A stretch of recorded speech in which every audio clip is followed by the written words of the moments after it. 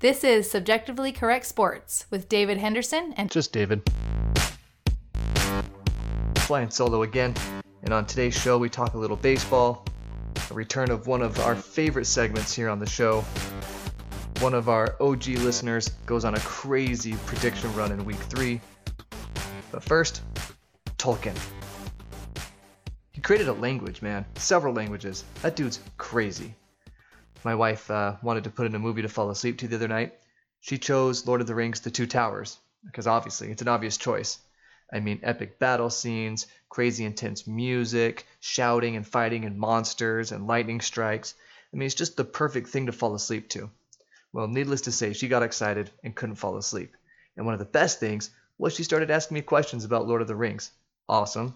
A lot of fun to get into that stuff. But she brings up a good point. What's with the necklace that Arwen gives Aragorn? What does it even mean? I mean, why is it such a big deal? Aragorn's like, you can't give this to me. And Arwen's like, it's mine to give to whom I will, or whatever she says. Why is that such a big deal? Like, finish up the story there. Like, if the necklace is such a big deal, and if you're going to set it up as such a big deal, get to that, right? Why is it such a big deal, people? Come on. But anyway, Lord of the Rings is awesome. I'm excited they're coming out with a new series about it. Yeah, I just really like it. It's one of those childhood things that I'm always going to appreciate. So most boys, when they were young, around my age, they were, watching Dragon Ball Z, which is popular again all of a sudden. I can't believe how many Dragon Ball Z shirts I see at the high school I teach at. Dragon Ball Z shirts, Dragon Ball Z hoodies, Dragon Ball Z backpacks. It's crazy. I want to look at them and say something like, I liked Dragon Ball Z before it was cool, but in reality, a better description of that is, I was watching and I liked Dragon Ball Z before you were born, which in this case is 100% accurate. I liked that show before these people, these students walking around with the shirts on and stuff were even born. And it's crazy to think about that, but things that we used to love as kids are coming back and coming back strong. A lot more accessible with the internet and stuff. So Nathaniel, one of our oldest and best fans, has been sending us predictions, his NFL predictions. He said he was doing pretty good during the preseason. I said, Nathaniel, preseason doesn't count. Even the quarterbacks and coaches will tell you that. Preseason doesn't count. And during the regular season, he started sending us his picks. Well, week 1, he went 10-5-1. I don't know how you get a tie on a prediction. Either you were right or not, but whatever. And week 2, slowed down a little bit, went 8-8. But then he went on an epic 12-4 run in week 3, which is super amazing. There were some cupcake games in there. I mean, anytime you play the Dolphins, you're probably going to get a win, right? Oh, okay, and on that note, speaking of the Dolphins, when a team beats the Dolphins, they should not be awarded a win. They should be given a tie. And if they lose to the Dolphins this year, they should be given 2 losses. I think that makes sense, and I think that's fair, right? I mean, I know I'm punishing a team for playing a bad team, but I feel bad for the teams that don't get to play the Dolphins this year, right? Because they don't get that easy win on their schedule. It's just other teams benefiting from the Dolphins' tank job. Not to be confused with the tank top. But it's a tank job by the Dolphins that is an epic tank job that some people are comparing to the Browns tanking, but this is just a whole nother level of tanking, man. But surprisingly, they kind of held their own against Dallas in the first half, which makes me really nervous about who Dallas is as a team. They haven't played anybody yet. And the Cowboys struggled in the first half against a really historically bad team that isn't trying to field a contender. Not like a Super Bowl contender, but a contender for individual games. And the Cowboys struggled in the first half against that team. I mean, the Dolphins traded away their best young defensive player in Minkah Fitzpatrick. And the Dolphins still couldn't put up points in the first half against them. But whatever. There are more interesting things to talk about in the NFL than the Dolphins and how they stink. We all know that. They're trying to stink. That's not that surprising. There are some pleasant surprises on the NFL teams that are 3-0 and that are 0-3. Okay, I don't know if the 0-3 ones are pleasant surprises, but they're surprises nonetheless. Hey, the teams that are 3-0 are the New England Patriots. No surprise. Bill Belichick stared down a reporter this week, and it kind of made me sad. he just looks so angry and mad at her and stuff. It's like, come on, dude, you have all the power in the situation, right? You have deigned to grace this reporter with your presence, and you're going to stare her down like that for doing the job that any self-respecting reporter would do? Now, some have speculated that some that have worked with Bill Belichick in the past have said they've seen that kind of look from him before, and he might stare you down if you have lied to him or tricked him in some way. Yeah, because it makes sense that Bill Belichick would be really offended if you tricked him or if you cheated him in some way. That makes sense. Yeah, wouldn't that stink to get cheated, Bill Belichick? I mean, I would hate that. I would hate to feel cheated. Like, man, if you did something to me or my team that was dishonest or unfair, I would look at you the exact same way you looked at this reporter for doing her job by asking you questions. Whatever. The Chiefs are 3-0, super fun to watch. Anthony mentioned to me that he was something about the most exciting human being alive or something like that. Maybe. Carrot Top is still doing comedy, so I put him in that conversation though. But Patrick Mahomes is amazing. He's making throws look easy that not very many quarterbacks can make. Good game against the Ravens this week though. Lamar Jackson held his own. Had so many good plays. Another team 3-0, the Packers, which is fun to see Aaron Rodgers playing in an offense that's conducive for him. I'm going to keep harping on that. I told you last year McCarthy was holding him back. McCarthy is gone. LeFleur comes in. And guess what? Packers go 3-0. Aaron Rodgers has bursts of absolute brilliance on drives where he'll go 4 plays in a row of 20 yards, 30 yards, 40 yards, touchdown. And it's an amazing thing to watch. Packers are just going to get better in this new system under this new coach. The Cowboys are 3-0, but who have they played? They've played the Washington Redskins. More on them later. The Dolphins, we've already talked about them. And some other team, who cares? They're 3-0. And now, well, let's get to the surprises in a second. The St. Louis Rams are also 3-0. They maybe should have lost a game against the Vikings this year. Was it the Vikings? I think the Vikings this year. But they're 3-0 as well. Not a huge surprise. They were in the Super Bowl last year. They retained a lot of their offense and their defense. Aaron Donald is a menace. That guy plugging up the middle like that, he is the most dominant middle of the line defensive lineman I have seen in the NFL, maybe since Warren Sapp, but Aaron Donald might be doing it better. He is causing all sorts of trouble for the run game and the passing game from a defensive tackle position, which is just super valuable. It's got to be one of the most difficult things to plan for when you say, okay, we have to double Aaron Donald on certain plays or they will not work. These plays simply can't work if Aaron Donald is being blocked one-on-one. So that frees up one or two other guys on the line or one of the linebackers. Aaron Donald is one of the most valuable defensive players in the league. He's getting paid like it, and he needs to be talked like it, and I think he is. But you just don't get a lot of attention from that position unless you're sacking the quarterback. And while he does a lot of that, he's doing things throughout the game that affect the run game and the passing game that don't show up on the highlights or the stat sheet. One of those things is absorbing 2 or 3 blockers for each play. So Rams going 3-0, not surprising. McVay doing that offensive thing, Aaron Donald holding it down on the defense. They're going to be good this year again, of course. Now the surprises, the Buffalo Bills 3-0. First of all, the Buffalo Bills fans are crazy. They jump through tables. It's just nuts. But, well, we'll see what happens later on down the season. Another surprise, the San Francisco 49ers. Pleasant surprise for me, being a 49ers fan, but they look great. George Kittle's, their tight end, is a premier elite tight end. Garoppolo is making the plays he needs to make. Honestly, I thought Jimmy Garoppolo was back in the saddle. I did not think we would see Jimmy Garoppolo again. But this year, with Kyle Shanahan's offense opening things up for them, with the running game starting to open up, and with their defense playing well, playmakers like Kittle's at tight end, the 49ers are a legit 3-0. They've won a couple of home games already, and they beat the Steelers, who are a good team. Well, maybe. More on them in a second. These are the teams that are 0-3, and there are the usual suspects, but there are a couple of surprises on here too. The Bengals, or the Bungles, as Chris Berman would say. The Dolphins, been there, done that with them. The Jets, of course. I mean, not surprising, the Jets. Washington is 0-3, another one of those teams that the Cowboys beat. I mean, 2 of the Cowboys wins are against 2 of the teams on this 0-3 list. So how good are the Cowboys? Probably not that good. We'll see though. They haven't played anybody. And then the 2 surprising teams that are 0-3 in the NFL are the Denver Broncos and the Pittsburgh Steelers.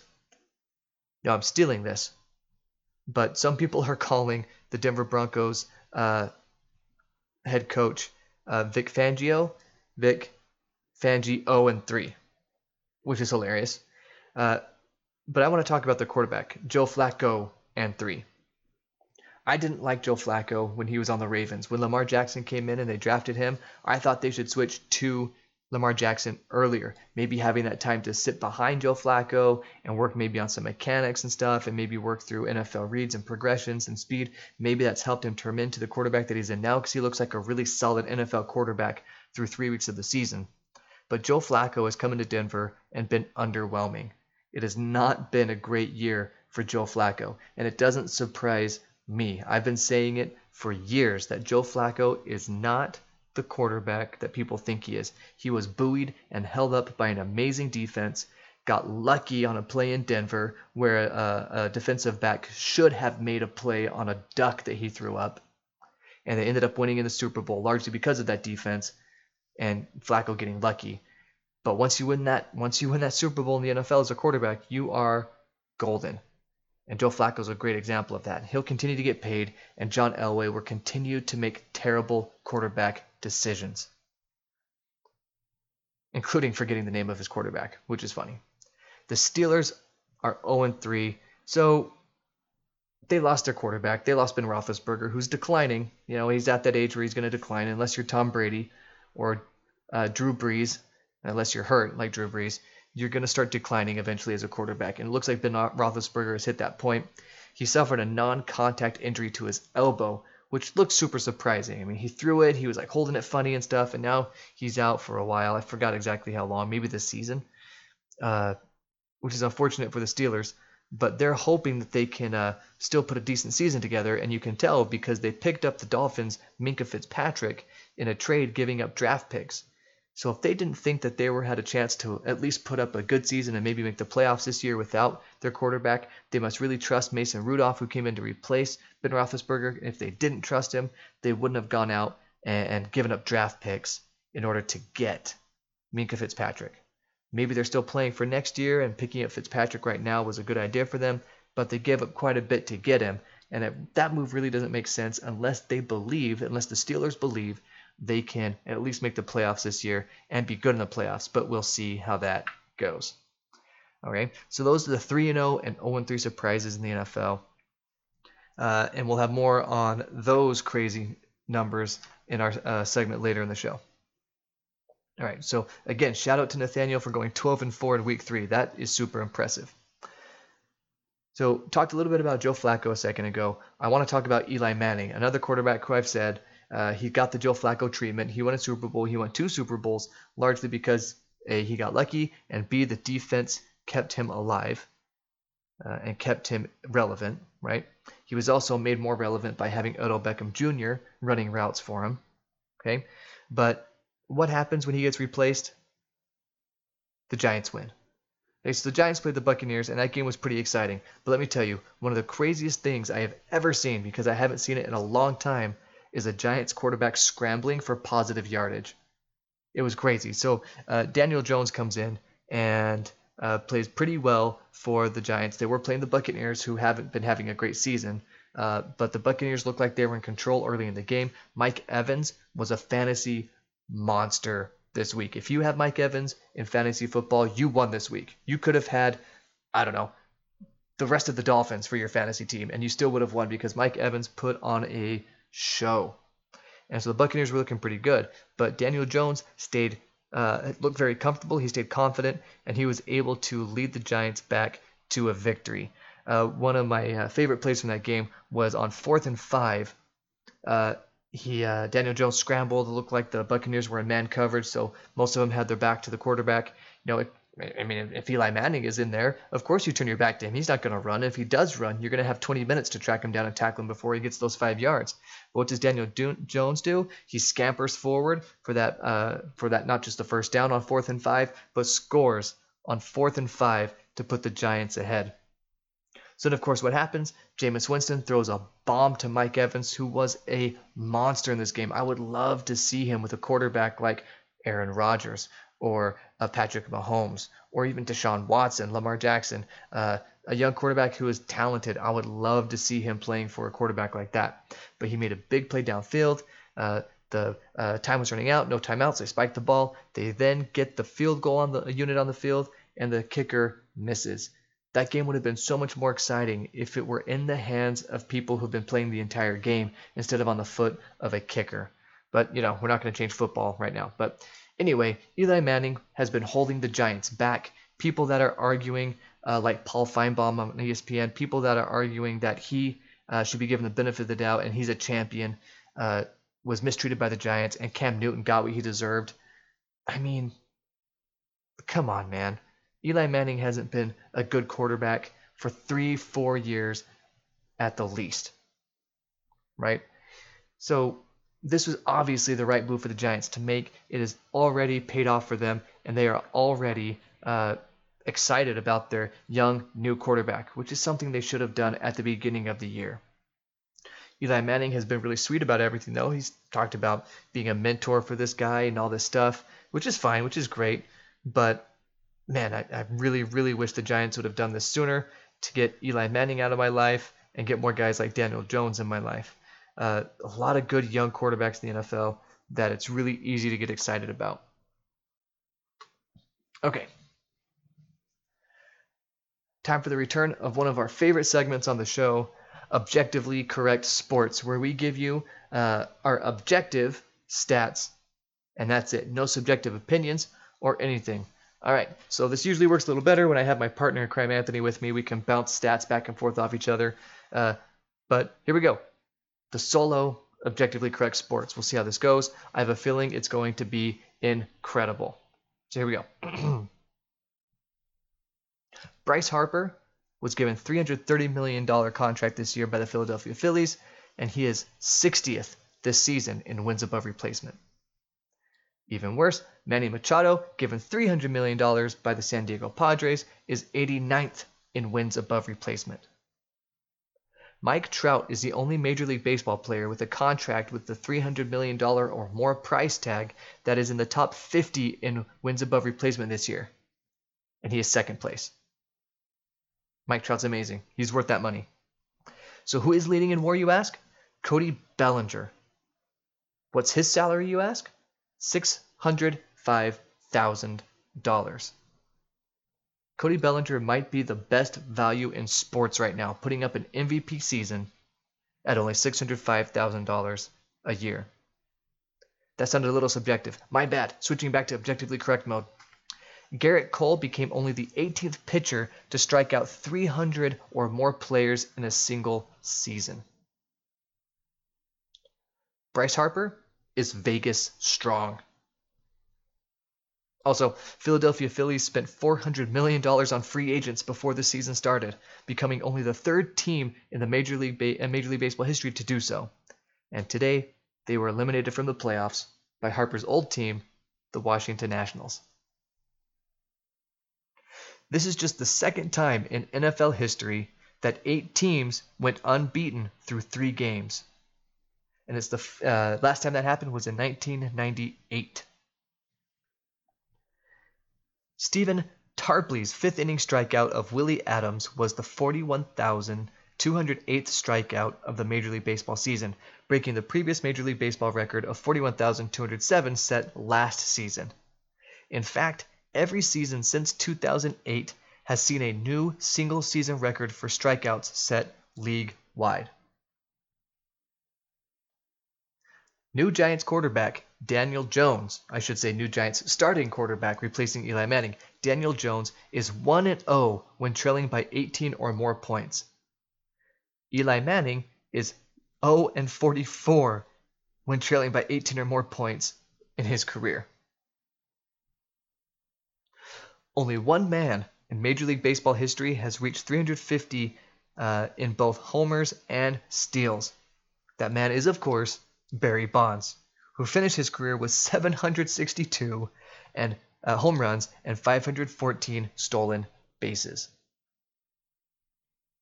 And finally, the top exports of Guatemala are 1. Bananas at $1.32 billion, coffee at $723 million, and knit sweaters at $621 million. Got to get you those knit sweaters. That's what I'm talking about. All right. So not a whole lot more I want to cover in sports. Shout out to my sister, Heather, and my brother-in-law, Cody, who are in Guatemala. They inspired that Guatemala objectively correct stat. So shout out to them. Looks like they're having a great time. I had an idea for fixing education, and I'm going to drop this in here before we go. So maybe get some feedback. If you like this idea, those of you that have kids or those of you that have been to school, those of you that work in schools or whatever, let me know how you feel about this idea. So you start as a freshman and a sophomore, and you go through normal school, and then after your sophomore year, you make a decision. Am I pursuing a college education or not? Am I going to go more towards the career, job or tech field or something like that? And you make that decision, and then everything you do from there, your junior and senior year, is dedicated to either making it to the university and pursuing higher education or being career or job ready right when you graduate high school. Now, what that would involve on the job and career readiness side was you'd be an apprentice to someone, right? Let's say you loved working in carpentry. You wanted to pursue that. Well, you work with a carpenter. And if the carpenter wants to hire you, they can, but you spend a semester or two of shadowing and apprenticing for a carpenter or for a welder or for a farmer or a landscaper, whatever it is you want to do for your career, whatever you're interested in, an auto mechanic. And you follow them. You still take classes at school, but they're more to get you ready for a career when you get out of high school. And then those that go into the university side, instead of being in a classroom with a bunch of people, 30 or 40 students at a time, you do big lecture halls. And that way, instead of hiring 2 or 3 teachers to teach, say, AP statistics, you have one AP statistics lecturer that delivers all the information to all these students at one time in an auditorium, like in a college setting, where they deliver all that information to them.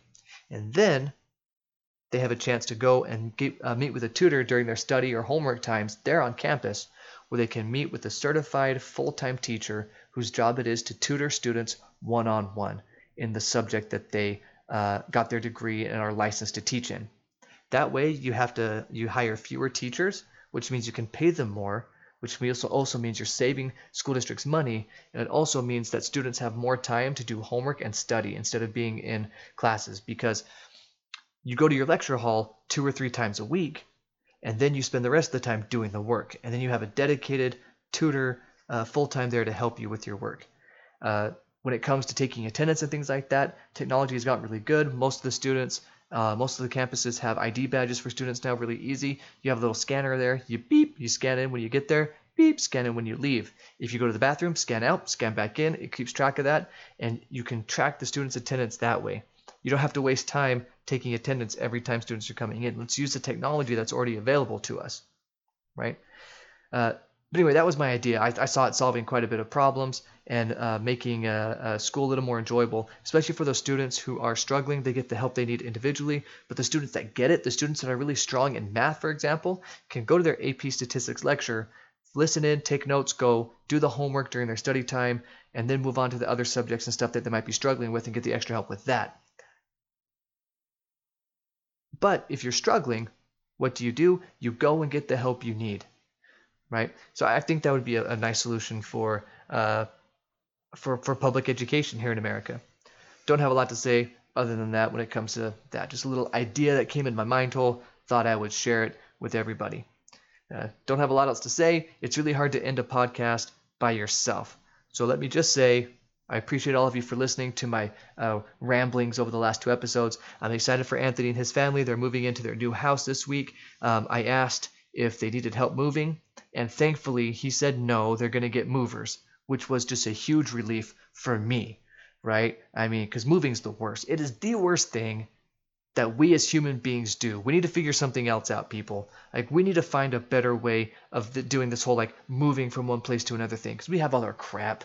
Right? Our furniture barely fits to the door, but apparently it needs to be this big for us to be comfortable with it, right? I mean, should we make couches that fold up or something, right? I'm reminded of that episode of Friends. I don't like the show Friends all that much. My wife really enjoys it, but I don't love it. but I tolerate some episodes, especially because Chandler I think is really funny. But there is one part of the show that I really like where they're trying to get a couch up their tiny little apartment stairs in New York City, and Ross ends up yelling, "Pivot, pivot!" and they're trying to pivot the couch around, But yeah, we need to figure something out with our furniture and moving and stuff like that. Moving is terrible. So I'm excited for the Montagues. Their house looks amazing. I'm really excited to go and crash there and eat all your food and play your video games and watch movies in a cool media room and stuff like that. It's going to be fantastic. So I'm really excited for the Montagues, and hopefully our first episode back as a team with me and Anthony together, you'll get our normal shenanigans. Hopefully you get a crazy story from Anthony, and hopefully we can record from the Montague's new house. We should name it a Chateau Montague or something like that.